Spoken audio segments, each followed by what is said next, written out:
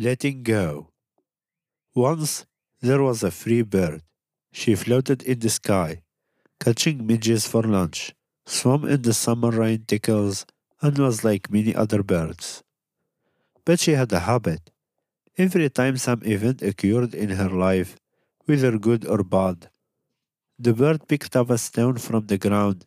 Every day she sorted out her stones, laughed remembering joyful events, and cried remembering the sad ones.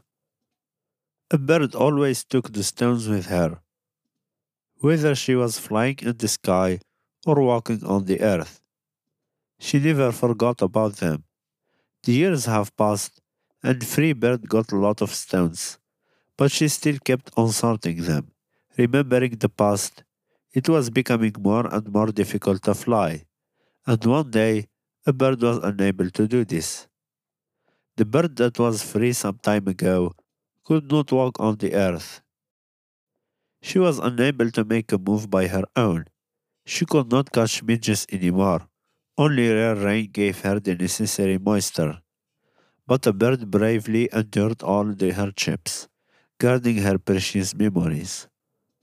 After some time, a bird died of the starvation and thirst, and only a pitiful bunch of worthless stones reminded her of her long time.